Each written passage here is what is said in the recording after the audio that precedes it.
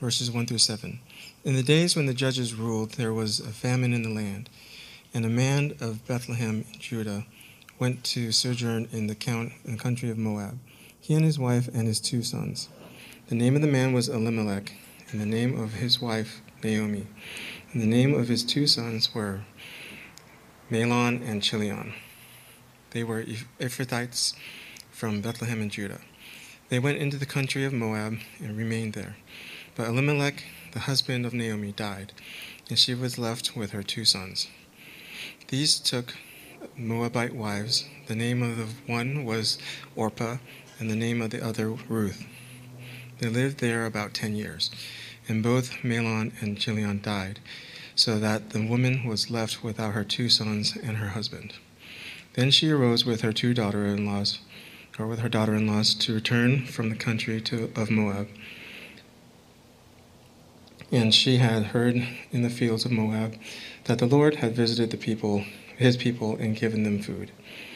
So she set out from the place where she was with her 2 daughters-in-laws, and they went on the way to return to the land of Judah. Verses 15 through 18. And she said, "See, your sister-in-law has gone back to her people and to her gods. Return after your sister-in-law." But Ruth said, "Do not urge me to leave you or to return from following you. For where you go, I will go, and where you lodge, I will lodge. Your people shall be my people, and your God my God. Where you die, I will die, and there will I be buried. May the Lord do so to me, and more also, if anything but death parts me from you." And when Naomi saw that she was determined to go with her, she said no more. This is the word of the Lord. We are in part 9 of our series on biblical justice, and we've gone through so much. But let me just hit 2 points, especially for any of you who haven't been here. Justice is first; it's a deep attribute of God. It's His love. It's His love. It's not simply just some abstract idea. And justice is specifically, when justice is mentioned in the Bible, it's specifically God has in mind certain people who are especially vulnerable in the world. And so in our 21st century, we tend to think about it as some kind of like moral law of fairness, and we immediately think about politics. But when God thinks about it, it doesn't mean that there isn't an issue of politics. But that isn't primarily the focus in the Bible. Primarily the focus of the Bible is for those people in a sinful and in a fallen world who will fall through the cracks and who will be hurt by the world. And there's 3 camps of people that the Bible is just perennially, again and again, concerned about. And those are the fatherless, and we spent several weeks talking about the fatherless. Second is the widow. And last week I started transitioning to talking about what do the fatherless and widows have in common? And they are without belonging in the world. That's what I talked about last week. And third camp of people are what the Bible calls the sojourner, or I would like to call them the minority or the outsider. And today I want to start by talking about biblical justice, justice for the widow. Justice for the widow. And it's actually, there's a whole book devoted to it. And if we're going to talk about the Bible's take on justice, it's so important in the Bible, there's a whole book that really that tells you the story of not just one, but 2 widows. And our brother read the beginning portion of that book, and that is the book of Ruth. And what I want to do in today's message is to unpack, I can't go through the whole book, but I'll unpack this beautiful book. It's only 4 chapters. If you've never read it, I would urge you to go home and read it.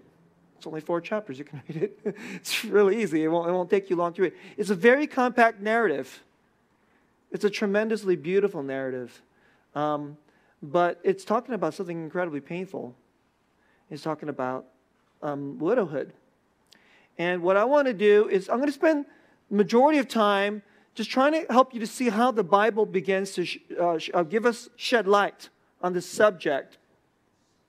And I'm not going to talk as much today about like some of you may think, okay, this is okay with how the Bible is. Can you just hold on and I'm just gonna spend only a brief little period of time talking about widowhood in the general, and especially how it's going to start to pertain to today. And then I want to get into that more next week, okay? So let's do it this way. Part 1, the plight of the widow. Part 1 is the plight of the widow, and we're going to look at it through the book of Ruth. Part 2, it's going to be very tight, and I'm not going to spend as much time in part 2.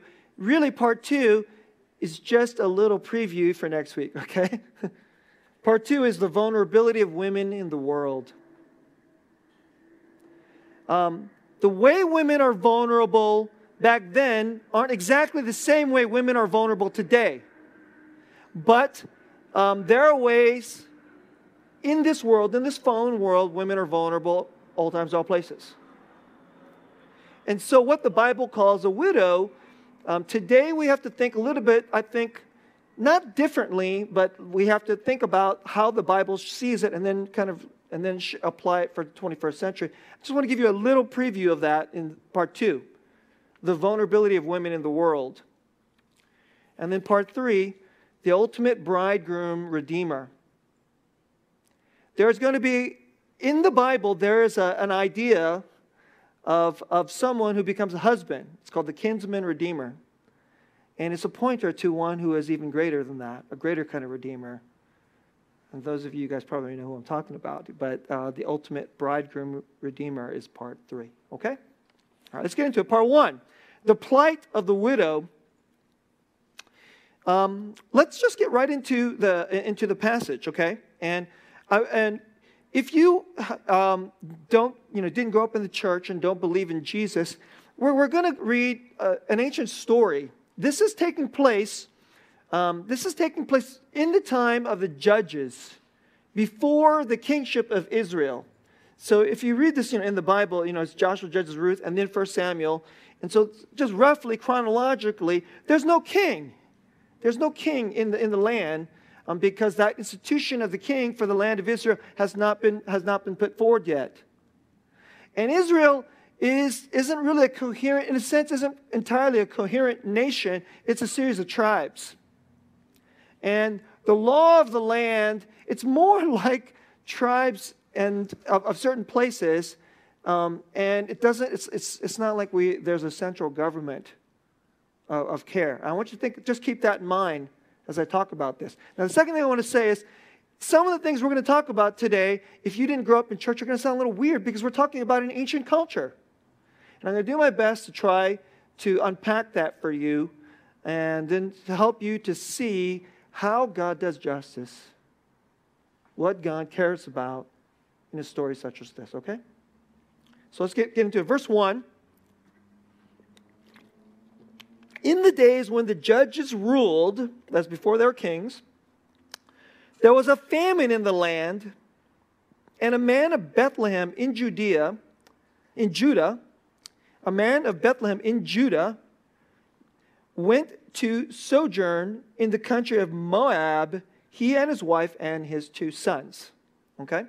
So now let's just go time out for a sec, okay? Let me just right here, let's already go time out. Let me just say this a little bit differently. In the days when there was no king and no central government, and there was a really horrible recession, and there were no jobs, and businesses were being closed down, and people were lining up for food. Does that sound weird? When I say there's a famine, in the 21st century, we don't tend to worry about famine, especially in America. But you guys know what a recession is like. And you certainly know what you know that there's such a thing as depression. I don't know if you know this, but 2 times a month, right here in our parking lot, there's a ministry that's run by the church that hosts our campus, Trinity Church of Sunnyvale. It's called the Food Pantry, and the line for the food pantry just goes around the block. And this is a very precarious time economically. Much worse. A famine is that and much worse. Okay, so these people leave in a time of great need, and so let me just go. And a man of Bethlehem in Judah went to immigrate. And let me say, let's use this term. There's immigrate, I-M-M-I, which means come from another clan, and you are an immigrant. There's immigrate, E-M-I, that means to go to another. So these guys they immigrated, E-M-I, to Moab. Okay? The name of the man was Elimelech, and the name of his wife, Naomi, and the names of his two sons were Mahlon and Chilion. They were Ephrathites from Bethlehem in Judah. Ephrathites is actually apparently the name of the people before it became called Bethlehem. So to say, it's almost synonymous to say they're from Bethlehem, okay? So don't get too hung up on that strange word. They went into the country of Moab and remained there. Let's just stop for a moment, okay? I want to make this not feel so strange. So you begin to think, oh, this is an ancient word. What does it have to do with what is so boring? It's so not boring. It is so today. So what if the man's name isn't a Jewish name like Elimelech, but what if he had a Chinese name? Or what if he had an Indian name? And he had two sons. And the economy where he's from, in China or in India, wasn't good. And they moved somewhere else. In this case, they went to the other side of the river. Back then, going to the other side of the river, it's far. And if you go to the other side of the river, you're going to another country. All of a sudden, the people, the culture, the language, probably their skin color, it all changes. Their clothes, their food, everything changes. And so, when you hear this story, Elimelech, Naomi, you know who they are? They're our neighbors. They're not somebody else. They're not somebody else from several thousand years ago. You know who they are? They're just like people who come to our city. Just like them. They came from somewhere else. Maybe they came from Mexico or from Vietnam or from China or from India. And they come to a place where the economy is better. And that's the story. That's what the story is beginning. So I really want to just help you to think about so many people, you read the Bible, it kind of, it feels weird because it has like these foreign names, and it paints a picture of a world that we don't understand, but you do understand. That's the thing I want you to try to get, you get this. This isn't a weird text. It's completely alive. It's utterly relevant. So let's move on. He had two sons. Verse 3. But Elimelech, the husband of Naomi, died. How about that? So you get this man, he's from Vietnam. Or he's from China. It doesn't say exactly why he died. Even in this really modern day age where we have all this modern medicine, a number of years ago when my wife and I lived in Philadelphia, we met this Korean American couple, and they were Christians. They sent their kids to the same preschool, which is actually our church's preschool. Our church was mostly white, and some black folks, and then a couple of Koreans like us, all right. And this couple, they lived not too far away, and they sent their kids to the same preschool, which is by our church. And we had them over for lunch one day. And they were wonderful. They believe in Jesus. They're really similar to us. The kids were similar age. And we hit it off right away. And then 2 years later, the husband was diagnosed with stomach cancer. 3 years later, he was gone. It happens. It does not matter how modern your medicine is. Elimelechs are real. They're your friends, they're your neighbors, they're your coworkers. They're in our city. Okay?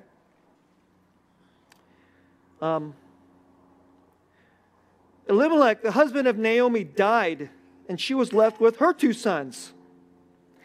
These took Moabite wives. The name of one was Orpah, and the name of the other was Ruth. They lived there about 10 years, and both Mahlon and Chilion died. Wow. So you have these people, they're living in a foreign land. It's remarkable. The book is about a widow,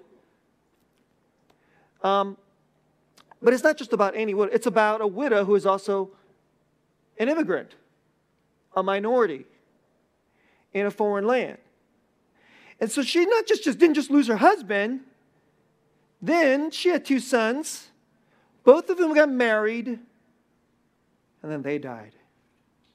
So we aren't even, we're 5 verses into this book and we have 3 widows. That's what we're talking about here. So the woman was left with her 2 sons. And her husband was left without her 2 sons and her husband. So, let me try to paint this again. So she comes from China. She raises up 2 sons. Maybe she gave them American names, right? And so, in the old country, she got Chinese names. But in the new country, she named one John and one David. So those sound like good names, John and David. And so, and then they grow up and they went off to college. And John marries a white girl. Nice, pretty, white American woman. She's blonde and, they met in college. And David married a nice Vietnamese gal who grew up in San Jose. I don't know if you know, San Jose is one of the, it's like one of the best, it's like one of the largest Vietnamese communities in America. Right? Let's say he met her a little after college. And then they somehow, doesn't say exactly how, they both died. I don't know how that could happen, but it can.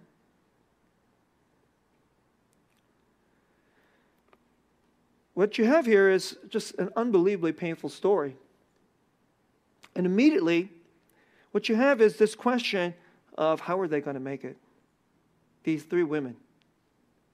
And so somehow they get news that in the old country, things are better.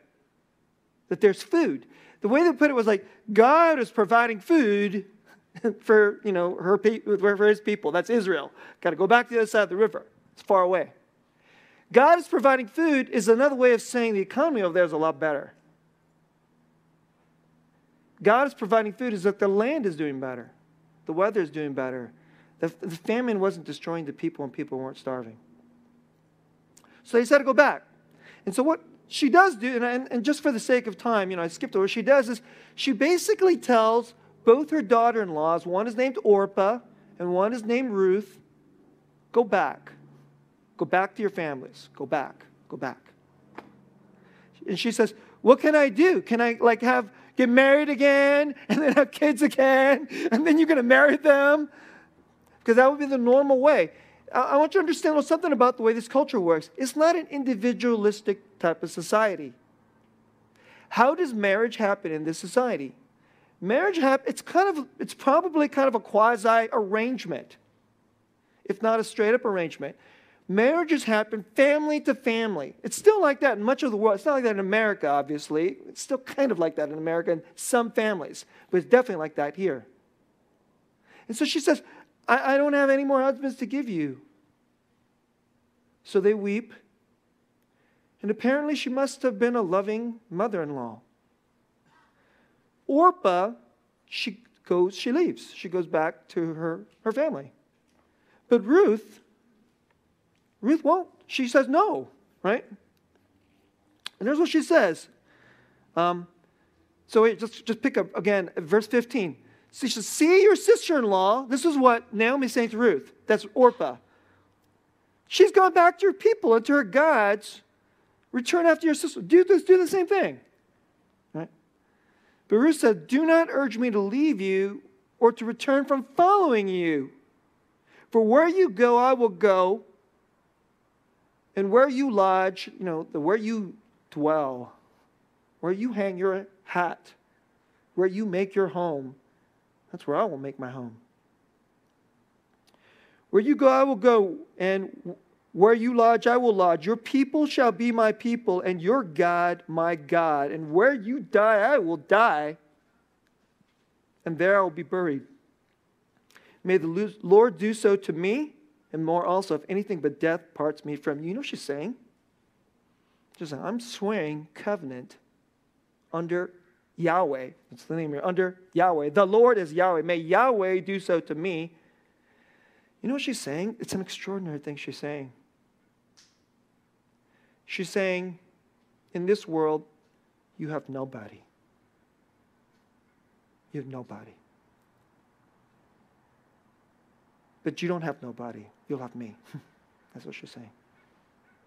That's what this daughter-in-law is saying. Not her daughter, her daughter-in-law. Not even the same ethnicity. They probably have different skin color. Who even knows if their language, if they speak broken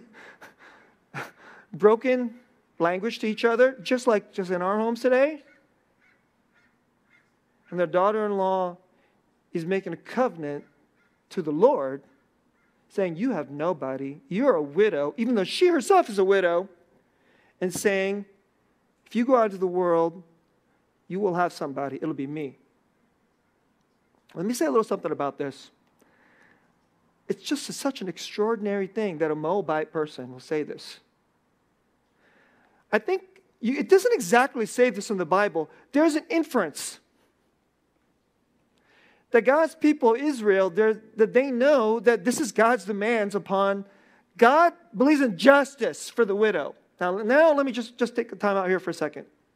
What is the normal practice and what is considered a widow in the land of Israel? A widow is somebody it's not just somebody who loses her husband. In America, that's kind of, okay, you lose your husband, now you're a widow. Okay, the definition is really simple. The widow is a little bit more, almost, it's more of a desperate place than that.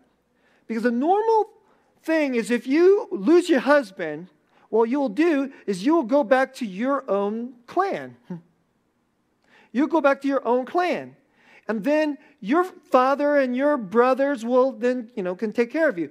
And some of you are going like, well, that's just so, it's so patriarchal and it's so man-centered. And, why do the women have to do that?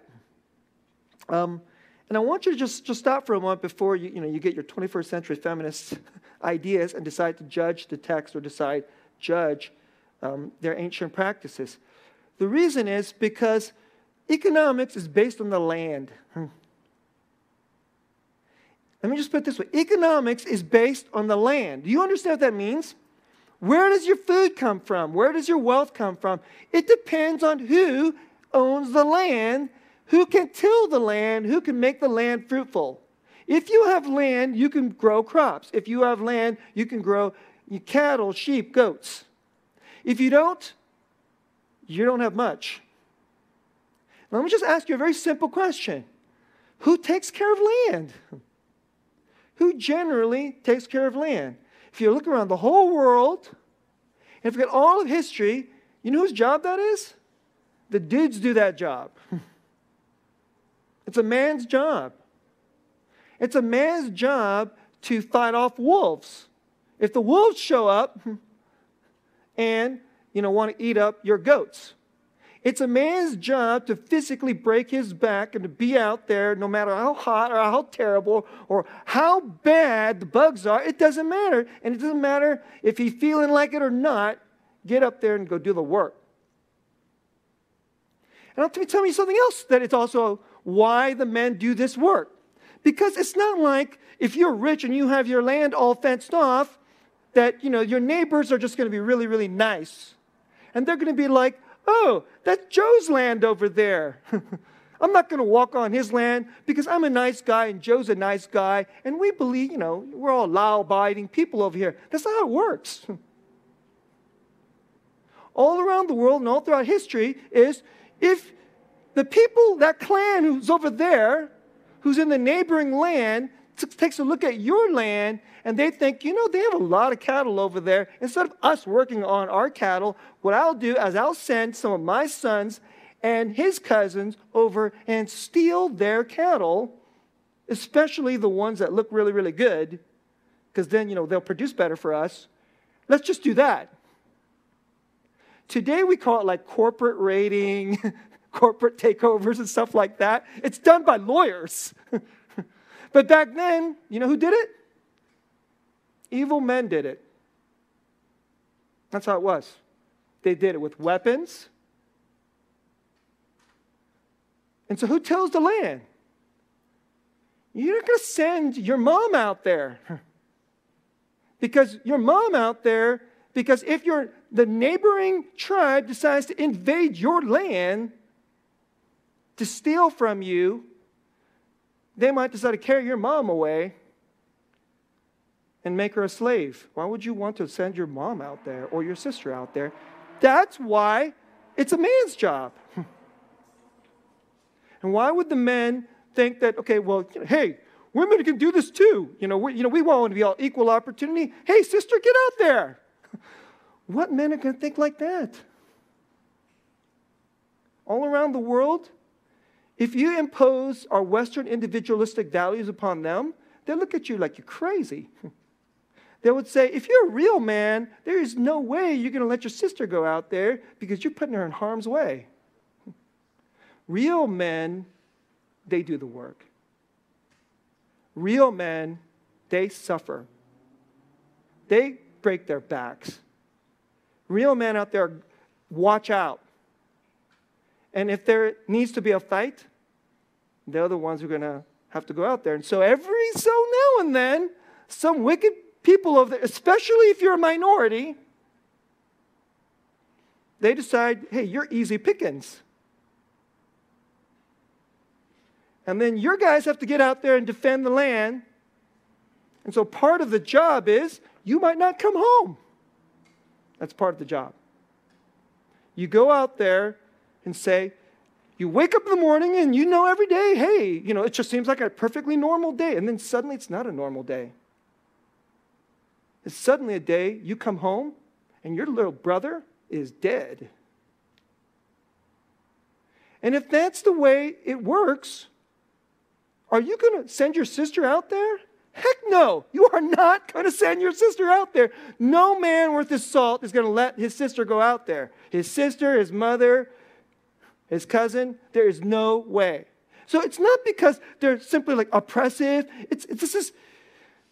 There's no culture where the men tend to have more economic power, where they're perfectly righteous. That's just true. So there is a real insight to the feminist critique of patriarchal cultures. I think we all understand that that's real.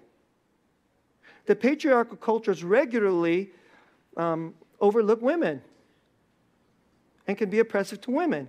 But the idea that they're always oppressive, it's a total ridiculously slanderous lie. It's it's crazy talk.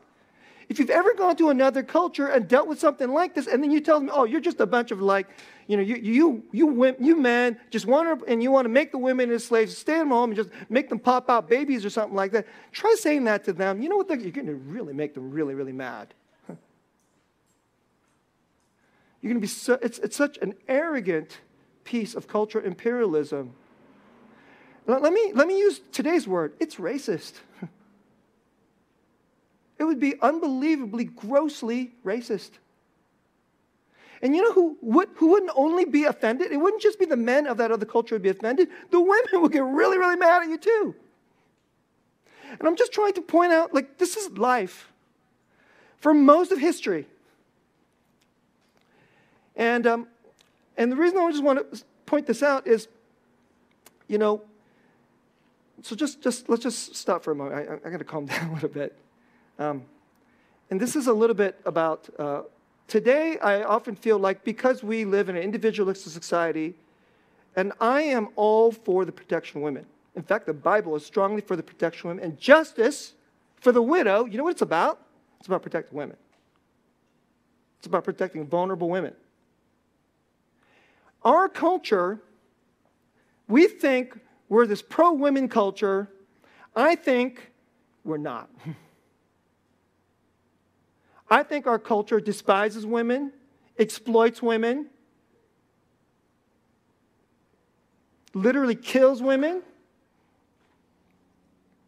And you know what? That's just a completely normal thing in the world. And when God sees that kind of thing, it makes him incredibly mad. And so there are things he put in place which the Bible calls justice. So now let me unpack a little bit more from this story without going into the whole story and how it was back then. So there was a practice. So what ends up happening is even though she's not, okay, well, let me back up a little bit. If you're a woman, you lose your husband, now you're in a bad place. Generally, you know who you turn to? You turn to your son. The son will now take over the land, and he'll provide for the family. What happens if he dies? Then you get to the other brother. What happens if he dies? Now you're totally in trouble. That's when the Bible is talking about a widow, that's the kind of person the Bible is talking about. A woman who's tremendously vulnerable and defenseless in the world. That's the kind of person the Bible is talking about. So, in the context, if a woman loses her husband, generally she'll probably be okay if she has sons. If she doesn't have any son, even one, she's in big trouble. And then when the Bible says, protect this widow, that's what the Bible's talking about, okay? But here is this woman who's not even an Israelite, who knows you don't have a son. So you know what she's saying here? She doesn't explicitly say this. But back then in their culture, everybody would have understood that this is what she's saying. You know what she's saying? This is incredible. She's saying, you don't have a son, so I'll step in there and I'll provide for you. I'll protect you. That's a daughter-in-law. That's incredible. Everything about her, she'd go back to her home. Her culture, her language, her food, to her family. Instead, she'll say, since you don't have a son to protect you, I'll do it. That's what she's saying. So they go back to Israel. Just fast forward a couple things. So then you know what she has to do? There's a practice. This is part of the justice. What they have to do is, it's called gleaning. This is commanded by God. Gleaning is this. On your land, you go out and you pick up all the, you go to the harvest, you pick up all your crops. Some of the crops, you don't completely get all of it. Some of it you don't get, some of it is like left behind. You don't get all the apples. You don't get all the, or whatever it is that you're going to make the wheat to make the bread. You know what God commanded? This is for the fatherless, the widow, this kind of widow, and for the outsider. God commands this as part of justice. He says, don't go back and get the rest. That's what he says. Don't go back and get the rest. So they go back to Israel. Naomi's she's more of an older lady now. Someone has to go out there and pick up that, that crop that's been left out there. And you know who decides to do that? Ruth does that. She's an incredible woman. She's probably not the same skin color. She probably speaks their language imperfectly, probably with an accent. So she sticks out. And that's what happens in the story. They can see it. And the man who owns the land is a guy named Boaz. B-O-A-Z, Boaz. And he kind of goes, who is that? And then you know what he commands? This is really interesting. He says, make sure you leave enough. That's what he says. He's pretty wealthy. And it says he's righteous. You know what when righteous means? It doesn't mean he's a good person. It doesn't just mean he's a good. It's just he obeys God's justice. That's what it means. He has eyes for the widow. And I'm sure he can tell that she's not Israeli. She's not Hebraic. It's probably not too hard to tell. And he says, make sure there's enough for her. Now, let me just quickly fast forward. This will be really weird to the modern mind. It's just strange. The way they provided for these widows was they had a practice called levirate marriage. Levirate marriage. Levirate means the husband's brother. That's literally what it means. The husband's brother. And And the person who comes in to do that, there's a name for that figure. That figure is called the kinsman redeemer. The redeemer doesn't mean like salvation redeemer is one who is in trouble, one who is lost. I will go and buy back that person out of trouble. That's really what it means. One who was lost. So one inside of the clan, of the kinsman, will step forward to be the kinsman redeemer. And the normal person is supposed to be is the husband's brother. So in America today, if there's a widow, you know what we do? She goes to the government office and picks up a check. You have to fill out some, forms. I make X amount of money, whatever. And we'll say, okay, you qualify, and we'll hand you a check. But they know that women need more than a check. They need more than money. You know what they need? They need what I told you last week. They need belonging. They need belonging. So, I already went too long. I'm going to have to give you part 2. Let me give you part 2. Here are the things that women need. Okay? Let me just give you a quick thing. This is for next week. Women need the economics. They need provision. Back then, it's through the land. Today, there's other ways. I think that's actually a good thing. Okay? But there's other things. They need belonging.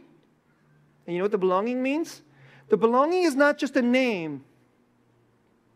That means inside of this belonging, I have people to love, their purpose. They need to be needed. Everybody needs to be needed. The widow who has no belonging, she's not needed. She's thrown away. How about this? Belonging also means someone will love you. Someone will love you. You know what else everybody needs? And definitely women need this too. Is there's this big gaping hole that some person will say, you're with me, I'm with you. I'll have your back, and I will know you, and I will love you. Belonging is all of that. It's well-being. It's purpose to love and serve others. It's that someone will love you. And I just want to say a little something about this today. In our radically individualistic society, we tend to think, if the government cuts you some money, now you can just go out there and get everything else you need. But if you have no belonging, you're in big trouble. I see this for a number of you who know that I've been on a Native American reservation doing ministry there. I see this all the time. There are women who have money, but they have no belonging. You know what they often end up doing? Nobody needs them, or nobody wants to be needed by them except maybe their children. And they get exhausted, and they get seriously lonely.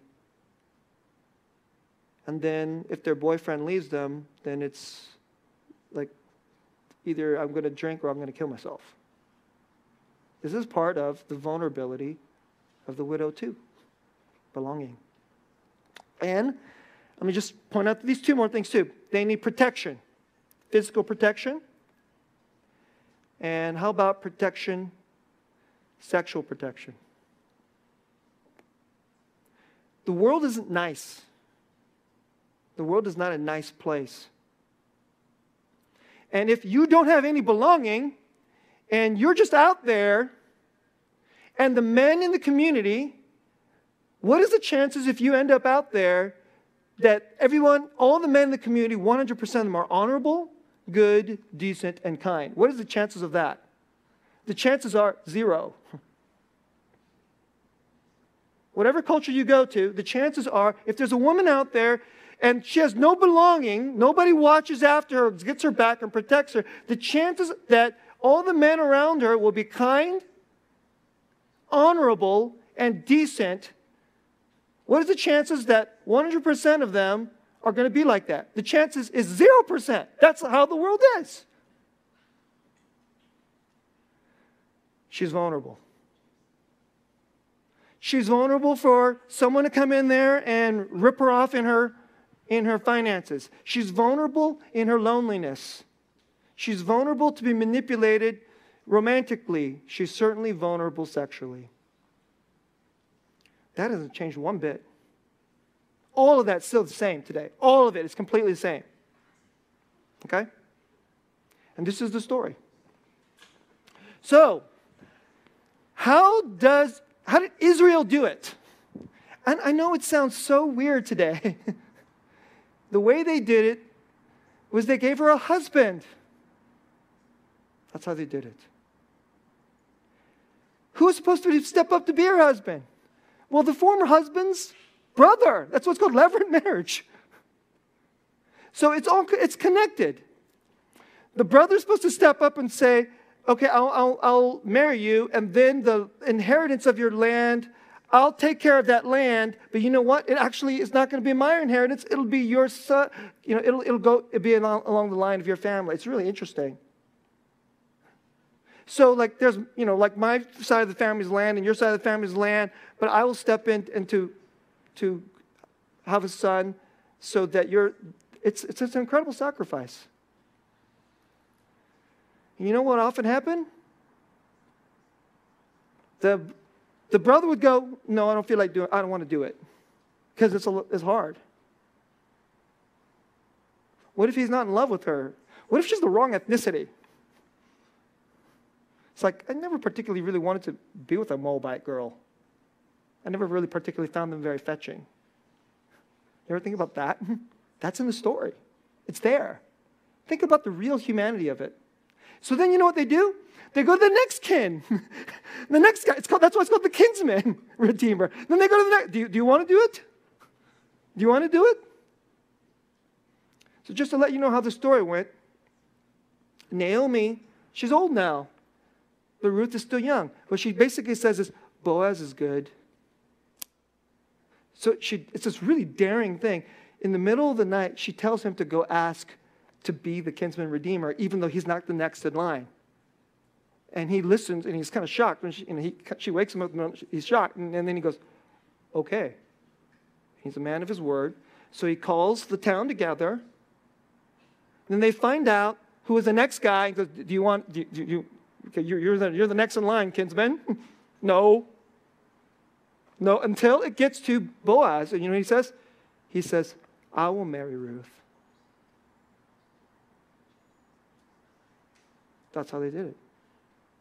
And if I say it to you this way, it sounds really kind of freaky and weird in our time because everybody, for us, marriage is about my romance and like who I'm attracted to, and it's all about me. But if you think about the we, and if you think about your cousins, whatever, and she has all this vulnerability, and she needs more than a check. She needs more than money. Wouldn't it be good if somebody who was really, truly just and righteous and loved the Lord would say, I will love you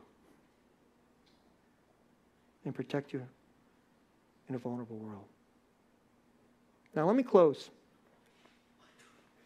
There's an extraordinary verse in the Bible.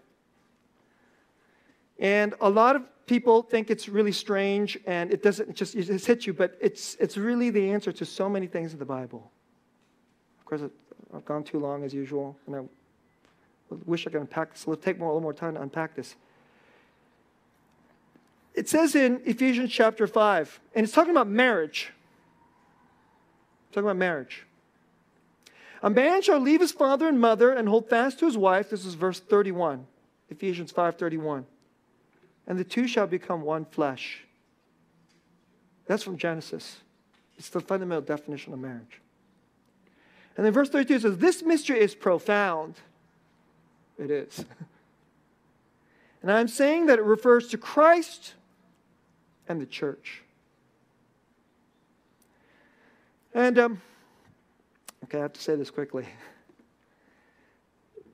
Somebody going, okay, this is a really cool story, and I know some people out there who are like vulnerable women, and they're not necessarily always widows. I'm going to talk about that next week. I think there are women out there who are widows or like widows. But I want to close this way. If you believe in Jesus today, sometimes I think you could feel like in this world, the world kind of doesn't like the people who believe in Jesus. And let me put it a little differently. If you don't have anybody and you don't have any belonging, you're like a widow. How are you like a widow?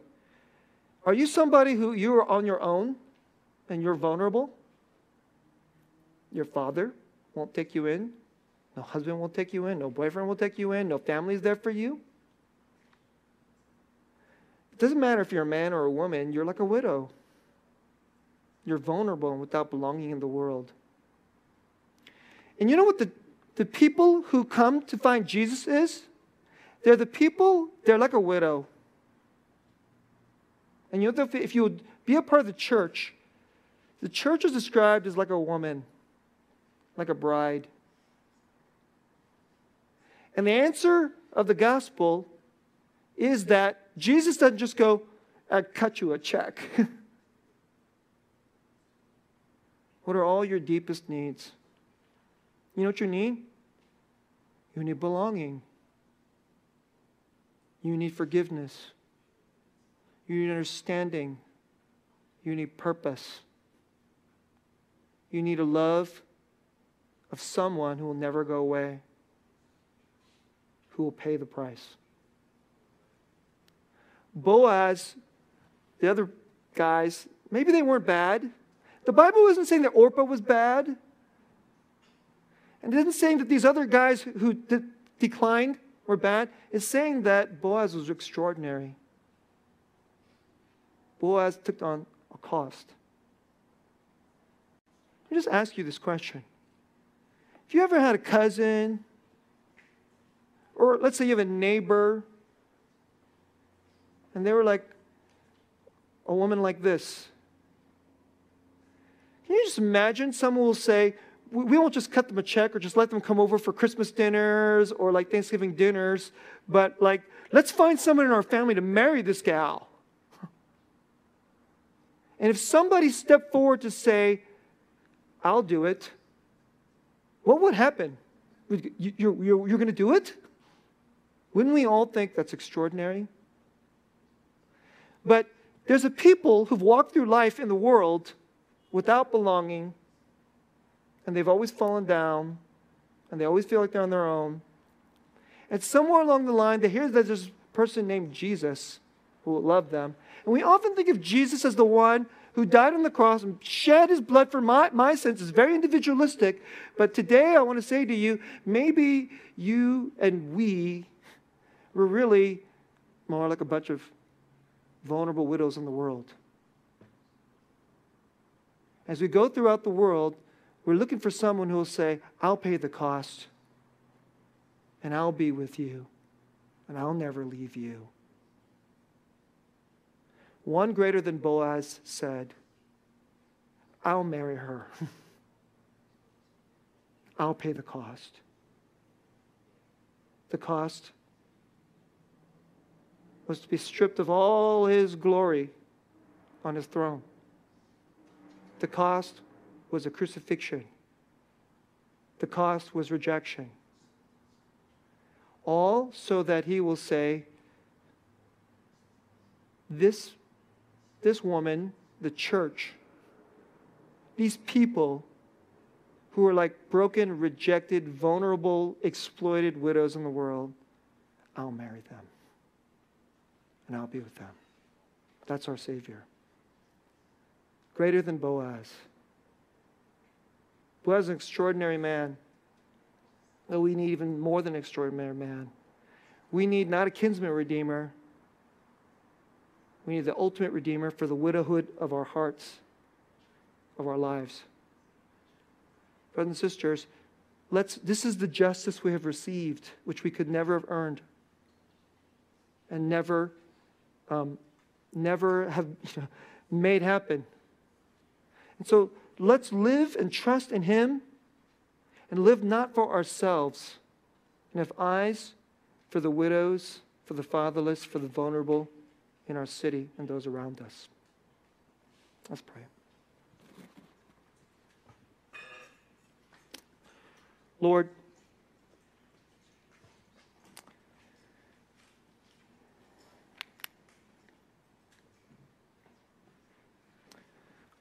I know it sounds a little strange. Even the men, we have widows' hearts. If my industry gets shipped off to another country, it's like a famine, and I'm vulnerable, and I have no job, and I have no worth, and I'm vulnerable on the road. That's how so many men, they're like widows.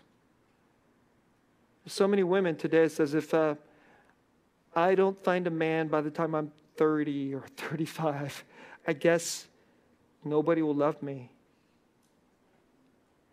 If your boyfriend dumps you at a particularly bad, you're a little older, you wonder, will there ever be love? Anybody watch after me? It is the plight of our times.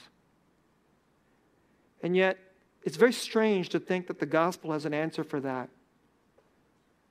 That to the widowhood of our hearts, in a dangerous world where we could be so vulnerable, you have offered us a promise, and then you have fulfilled that promise that there would be one greater than a kinsman redeemer, better than Boaz, the Boaz of all time, the ultimate Boaz, Jesus. So for all of us, as we walk through this world, the Naomis and Ruths of this world, thank you that we always have you, Lord Jesus. Thank you for taking care of our sister Jennifer when she was thrown away by her company. Thank you that for the weak and weary, when we get thrown away by our companies or by the world, or we don't feel like we have anywhere to turn to, we have you. And may we, as your people, invite the rejected, the vulnerable, the hurting into our family life to be loved by you, Lord Jesus. Be King and Lord, the ultimate Boaz for us, and help us to live in true justice, true mercy and grace. In Jesus' name, amen.